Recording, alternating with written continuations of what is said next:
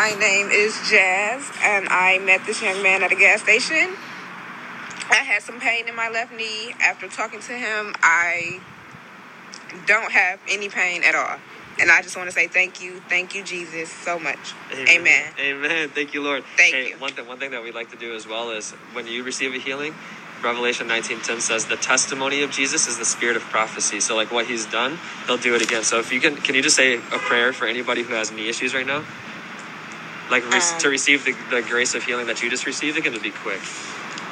Lord, I just want you to reach out and touch anyone who's having pain right now and heal them in your name, in your touch. Jesus, amen. Amen.